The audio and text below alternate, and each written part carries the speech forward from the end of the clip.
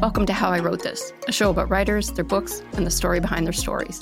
I'm your host, Pamela Hensley, and in Season 2, I traveled to Berlin. Learn what it's like growing up in a divided city, fleeing the country, living here as a Jewish expat. Join me as I speak to winners and contenders of the German Book Prize, the Thomas Mann Prize, the Dublin Literary Award, and the International Booker. Season 2 of How I Wrote This begins on April 23rd. Listen wherever you get your podcasts. Ryan Reynolds here from Mint Mobile. With the price of just about everything going up during inflation, we thought we'd bring our prices down. So to help us, we brought in a reverse auctioneer, which is apparently a thing. Mint Mobile Unlimited Premium Wireless. How to get 30, 30, bit to get 30, bit to get 20, 20, 20, bit to get 20, 20, bit to get 15, 15, 15, 15, just $15 a month? Sold! Give it a try at mintmobile.com/switch. $45 up front for 3 months plus taxes and fees. Promo rate for new customers for limited time. Unlimited more than 40 gigabytes per month. Slows full terms at mintmobile.com.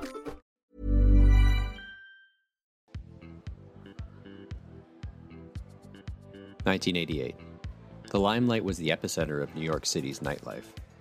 It was to the late 1980s and early 90s what Studio 54 was to the 70s and early 80s. Housed in a former Episcopal church, its stained glass figures of Jesus Christ and all the saints bore witness to the rise of the club kid scene, whose biggest cultural legacy is, and shall always be, one RuPaul Charles. Among the painted faces and avant-garde fashions of the club kids, the members of the Kids in the Hall stuck out like sore thumbs. Dressed in flannel shirts and high-waisted Levi's, they appeared almost radical in their squareness. They had been flown to New York City in anticipation of their HBO premiere. Months earlier, the troupe had shot a 1-hour pilot, and now it was time to promote it. That night, the 5 members of the Kids, along with producers Lorne Michaels and Joe Forrestal, broke bread with Michael Musto, nightlife columnist for The Village Voice. It was a state affair. It was, after all, a table of polite Canadian boys. Lorne mostly held court, spitting tales that featured Chevy Chase and Paul Simon. But after dinner, when the venue changed and the Kids left the relative security of their show business father figure, things picked up. Musto, who had been a chronicler of the club kid scene, brought the troupe to the limelight that night. Almost immediately, they got a hold of some ecstasy, and that's when the polite Canadian veneer washed off in a deluge of perspiration and mineral water. Scott Thompson would later recall that night on Molly culminated in Kevin McDonald and Michael Musto feeling each other up in the corner of the club. Later, when the Village Voice piece was published, it was all in there. Musto wrote, "One is gay, one is bi, and they were all on Molly." In recent years, the group recalled that night on Ron Bennington's Unmasked podcast. We all did Molly We once. all did. Remember that? Real? Yeah. Musto. We got in so much trouble. A lot of troubles with Lauren. I didn't We didn't save any for Lauren. I didn't do it that night. I just got Dave just blind got drunk. pugnaciously You got blind drunk. drunk. I got Right. blind drunk. Yeah, and tweaked. I we tweaked did Michael Molly, Musto's we went nipples. to Limelight. Kevin, Yeah. you did ecstasy and you cuddled with Michael Musto. I did. I did. And then he panned you in the Village Voice. Yeah. Then he called you bisexual. Yeah. He panned my cuddling. How can cuddling be panned? Yeah. How can you pan flirting? Lorne Michaels tore a strip off the troupe for that article. They hadn't yet learned to be wary of the press, and didn't yet know that everything they did during a profile interview was on the record. Their only real exposure before this was their recent write-up in Rolling Stone magazine's 1988 Hot issue, the one with Lisa Bonet on the cover, dressed only in a man's white dress shirt. Page 112, the Kids in the Hall were what was hot in comedy. Journalist David Handelman wondered to his readers whether America was ready for their, quote, renegade wit. So what was the big deal, Scott wondered. So they did Molly, so they got cuddly. Isn't that living up to their reputation as renegade performers? And what did Lorne Michaels expect would happen when they went off to the limelight with Musto? Lorne had been Mr. New York show business for the last decade. Surely he was familiar with Musto's column in the beat he covered. And if he worried that the group came off as too gay to be palatable to a wide audience, then what would they make of their upcoming comedy special? Or the series they hoped would follow? What would they make of Buddy Cole, or Running Fat, members of the troupe kissing on the mouth, or even Scott Thompson as an openly gay man on TV screens? Would America, or Canada for that matter, ever be ready for the Kids in the Hall?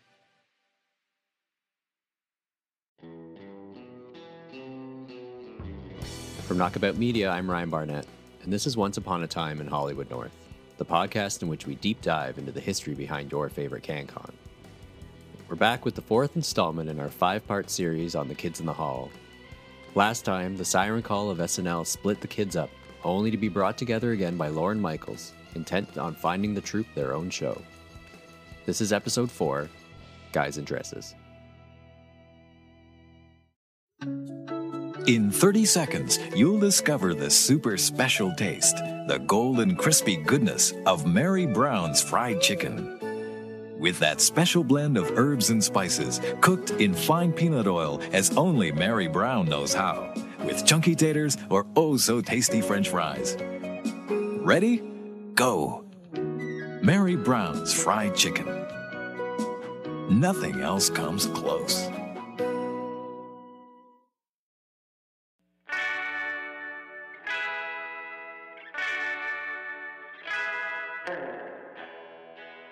Toronto, 1988.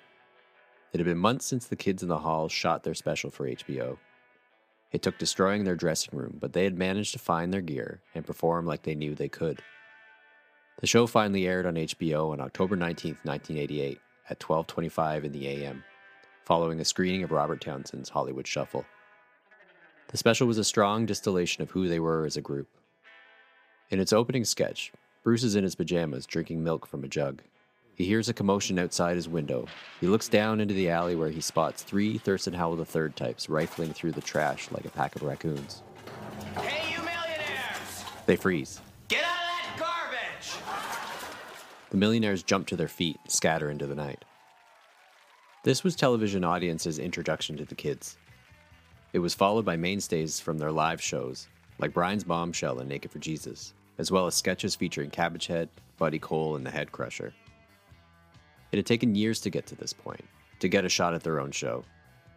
They had been a group for 5 years, on Lorne Michaels' radar for 3. They had broken up, some working at SNL, others at Second City. They had undergone a boot camp in New York City's comedy clubs. And now here they were, back in Toronto, still broke, and rehearsing for another live show at the Tarragon Theatre. It was like their worlds changed, but everything was somehow just the same as before.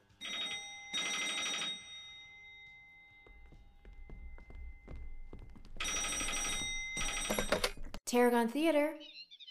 1 second, please. Mark! Mark left the rehearsal stage and walked over to the phone. Yellow? Oh, hi.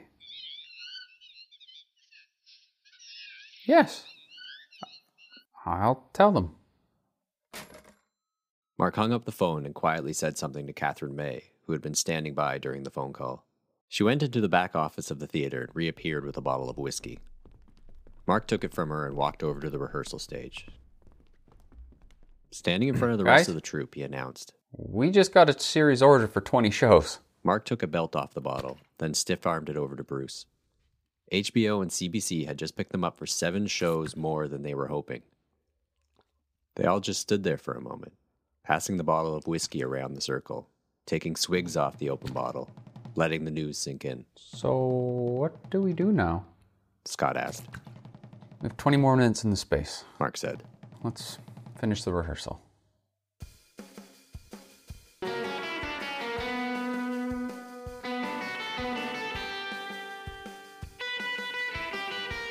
The Kids in the Hall series was budgeted at $300,000 per episode.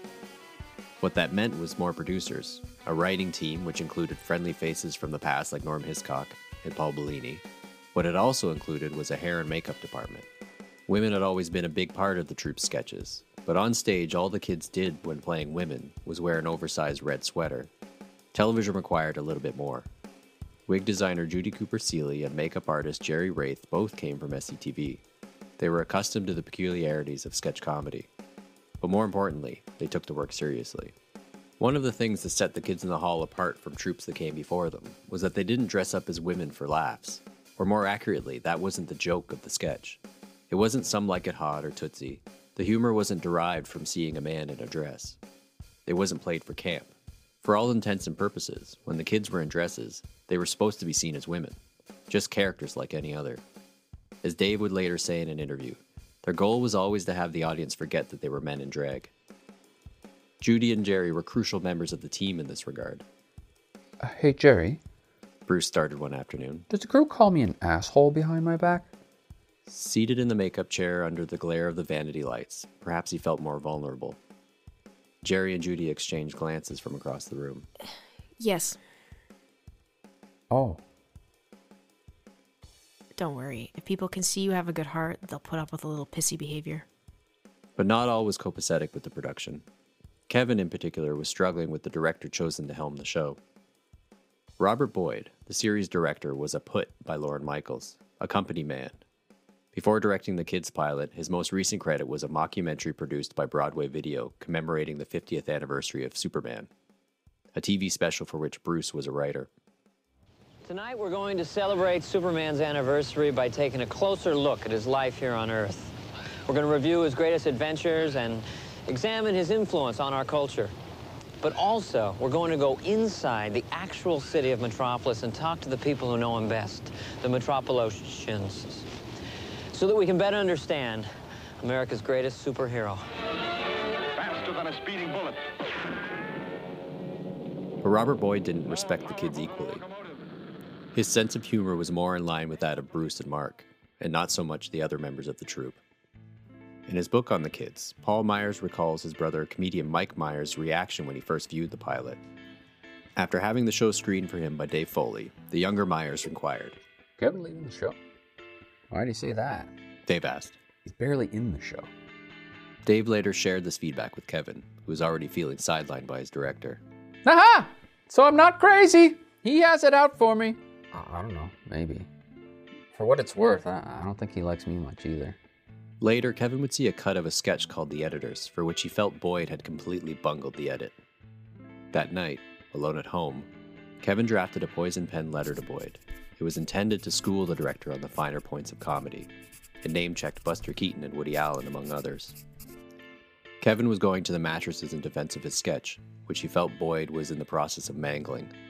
The next day, the director's assistant came to Kevin. What did you do? What? What did you say to Robert? I just wrote him a letter.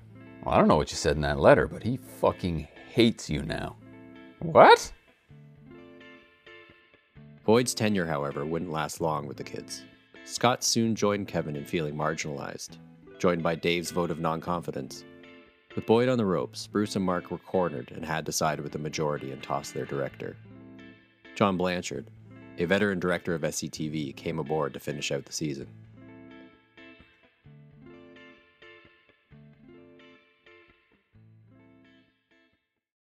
Hello. Back to our show. It was 20 below zero. That's Celsius. Too cold for a night shoot. And yet, the crew of the Kids in the Hall were all freezing their asses off, filming a series of sketches in Toronto's Greektown. Across the street, Dave Foley and Scott Thompson stood shivering, both dressed in miniskirts and wearing over-teased wigs. They were dressed as sex workers on the clock. Okay, everyone. Director John Blanchard gathered his crew's attention. I don't know how long we can keep these guys out there in those skirts, so can we get this moving along? As the camera department finalized their setup, Blanchard spotted something rather strange happening on the other side of the street. An older gentleman, a passerby, appeared to be hassling Dave. Blanchard grabbed a production assistant and sent him running across the street to get the guy off their set. When the kid got there, the old man just started arguing with him. Scott, for his part, was doubled over with laughter. Blanchard had his assistant director radio the PA. Hey, Russell, what's the status of getting this guy to leave our set? I don't know. He's pretty pissed, right? Shoo him off. Come on, man. He's soliciting Dave. Hey, fuck you into your asshole, you fucking guy. I saw her first. Could you maybe send help? He's not listening to me. I'm worried he might hit me. Over.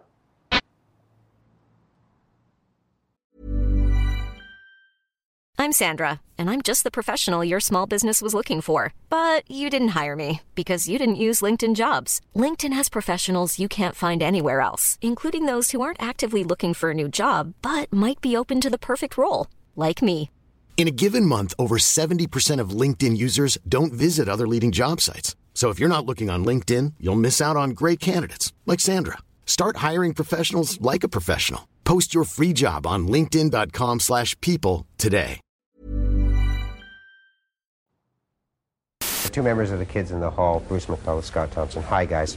Hi, Ralph. This is like being interviewed by your brother or something. Yeah, that's right. Pretending you don't know. That's right. I've never met you guys before, and I don't know what to say. Actually, there's a lot of things I wanted to know. I haven't had a chance to talk to you guys before the season started. I haven't at all, really, and I'm 3/4 of the way down the pipe. I'm kind of wondering your impressions of the difference between doing this on television and doing this on stage. I mean, there's a tremendous technical burden when you're on TV anyway, just hitting your marks and not moving while you talk, stuff like that. I think we've sort of learned that a little bit now. It's the technical stuff we know, so we're just sort of, I guess, trying to have more fun again. There's a lot of hype. I mean, there are all the magazines in the States and everywhere writing enormously complimentary things about you, and I don't know, I'm sure it's great to read that once, but then you have to sit down and keep writing sketches. Well, once. I mean, I think the same article's sort of been written about us for a few years now, and I think even when I was in Calgary, before we even had any notoriety, it was the same kind of article with the same sort of examples, us and other troops and whatnot. So I just hope that now, if the show works, the press will be on to something else. Yeah, they can talk about the material. They can't. Finally, they don't have to keep rewriting the Rolling Stone article, So, are you happy that the season, basically, in terms of taping, is over and that you've got a whole bunch of work behind you? Because, I mean, on stage, you'd finally figured out exactly how you make them laugh in a live audience, and now you have to go through it all again. I guess you're relieved by that. Yeah. I mean, it's been sort of odd for us because now about 8 or 9 shows have aired on HBO, and none have aired yet in Canada, so it's sort of like we get the odd letter from someone in Michigan, but we don't really have a big response about how the show is working other than articles or what. Do they like it on HBO? Do they, Yeah, I think HBO are really happy. Yeah. The reviews are really seem good. happy. Sure. Fans. They seem to It's really just barely like it. plural, though. So what happens if there's everybody starts 13 of knowing you them, on the and they street? are. People are going to know you on the street. You're going to walk into a bank and, I know you, No, we all Kid have in the same- Hall. I don't think so. We all have the same face. The series premiered in September on the CBC, and reviews were just as glowing north of the 49th parallel. The Toronto Star wrote, Toto, I don't think we're in Danger Bay anymore. Can the Kids in the Hall come from the very same network that gave us Anna Green Gables and the Beachcombers? Can the scandalous, outrageous, insolent, downright dirty but hysterically funny show be on the Canadian Broadcasting Corporation? Quick, call your member of parliament. Tell him or her to watch. It took 13 months to make the first season of The Kids in the Hall. It was a hard scrabble process putting each show together. A TV deal didn't sand off any of the troops' edges. They still battled over material, or anything, really. Years later, 4 of the kids came together to shoot a group interview for a DVD special feature. In it, they recounted some of their most memorable arguments. There was one really good fight, and Kevin is the one who remembers this, but do you remember the one where Scott's boot wound up in the filing cabinet in our offices? Oh, yes, and that was like that was forever. And also the one where he... Right through the apple? And it hit the fan, and it turned into applesauce? And it came back and went back on your face? And also the one where he put his foot through a chair, and then he got stuck in the chair, and then Renee, our AD, came over and tried to help him out. He said, "No, you don't! No, you don't!" Oh, the best one, though, was when we had a new producer named Joe Bodeli, and at his very first read-through, Scott read something like a 47-minute scene that didn't get one laugh. And he wasn't in a good place for it. And he started to flip out, and he really flipped out. And Joe Bodeli got smaller and smaller and smaller, because he was Like Fred sitting Flintstone. next to him on the couch, yeah. As season 1 came to a close, news reached the kids that HBO wasn't picking them up for season 2. If they were to stay alive, they would need Canadian broadcaster CBC to go all in on their transgressive sketch show. It appeared that their following didn't merit support from a premium cable channel. Would the National Canadian Broadcasters save them from cancellation? Can you make sure my mother doesn't see this? Premiering this Saturday on City. Mulroney, resign! Do it. Don't think about it. Do it. Have you ever wondered why the Toronto Sun's headlines never match the picture? It's obviously some sort of conspiracy here. Do you know where you're going to be sleeping tonight? Do you? And do something about it. Tell them to stuff it. It's a brand new show, Speaker's Corner. We're talking 3 in the afternoon, Saturday on City. As the series sat on the bubble, a bit of good news came the troops' way. Mark McKinney was nominated for Best Actor in a Comedy Series. It doesn't exist now in a broadcast ecosystem that doesn't just consist of basic and premium cable channels, but streamers as well. However, in 1990, the Cable Ace Awards were the counterpart to the Emmys, celebrating the best of cable television. What must be made clear is that at this time, cable television wasn't yet in contention with network television for awards gold. This was pre-Sopranos, pre-Sex and the City, and pre-The Daily Show. The Cable Ace Awards existed for the best in cable television, which could only be recognized there. It was a long shot, a Hail Mary pass, but Mark McKinney, a kid from indistinct Canadian origins, was not the surefire recipient for this prize. Sure, he may have been the best actor of the group, the Peter Sellers-like chameleon. But what were his odds against someone like Gary Shandling? Next to nil, no? The night came around for which the troupe had been flown to LA, and Mark dressed in a tuxedo. He attended the ceremony, and when the category was called, And the Cable Ace goes to... Mark stood up and made his way to the podium to collect his trophy. He had just bested Gary Shandling. More importantly, this win would stay the executioner's axe. For HBO, the Cable Ace Award meant something. How could they cancel a show that had just picked up hardware off of one of their other shows? For the CBC, recognition in America made The Kids in the Hall just that much more attractive. Supporters like Ivan Fecan didn't have to work so hard in boardrooms to justify using taxpayer dollars to support this weird series. A series that was a little too subversive, and maybe a little bit too blue, and a lot too gay. 12 months after the Cable Ace Awards, in December of 1990, the kids would pick up more hardware. The freshman series was awarded Best Variety Program, Best Performance in a Variety Program for the troupe, and Best Writing in a Comedy or Variety Program at that year's Gemini Awards, the Canadian analog to the Emmy Awards. Thank you.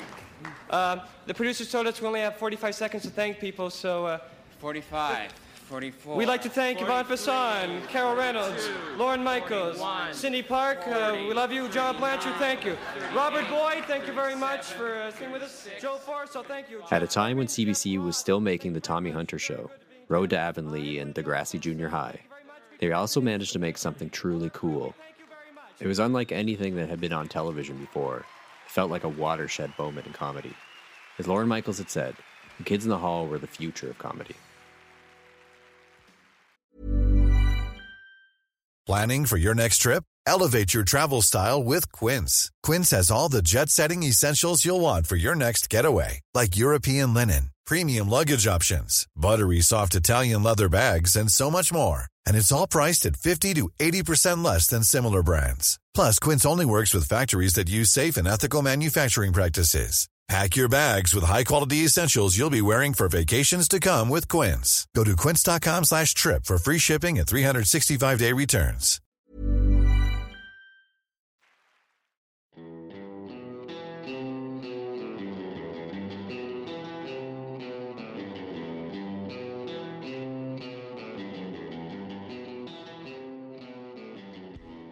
Once Upon a Time in Hollywood North is written and produced by me, Ryan Barnett, and presented by Knockabout Media. Co-produced with Sonia Jamidi, with additional voices by Matt Barnett and Sonia Jamidi. This was episode 4, Guys in Dresses. In 2 weeks, I'll be back with episode 5 of our 5-part series. If you like us, follow us, rate us, leave a 5-star review on Apple Podcasts. This really helps get the podcast noticed. And we're available just about everywhere else. You can also find us on Twitter and Instagram at Knockabout Media. In researching this show, I relied heavily on This Book is About the Kids in the Hall by John Semley and One Dumb Guy by Paul Myers, as well as print and online interviews and DVD special features. Special archival audio comes courtesy of Retro Ontario. You can find more Canadian media ephemera on their YouTube channel and Instagram. If you want anything more from me, you can follow me on Instagram at It's Ryan Barnett. There, you can follow the progress of my upcoming graphic novel biography on Buster Keaton. If you want to watch The Kids in the Hall, their entire CBC series is now available on Amazon Prime. Thanks for listening, and until next time. I've got a spike through my head. No, you don't. Yes, I've got a spike through my head. I've accepted it. Why can't you? I've got a spike through my head, a spike through my head, spike through my head, a spike through my head, a spike through my head. It's hard to look at, isn't it? Look at it. Read it. It says Pennsylvania Steel. Yes, I know I should be dead. Yes, the doctors say I'm a freak of nature. There's one thing I do know, damn it. I'm alive. And I love you. And that's the hardest thing of all to accept, isn't it, Connie?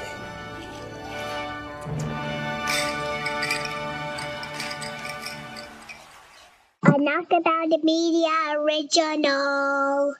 All done.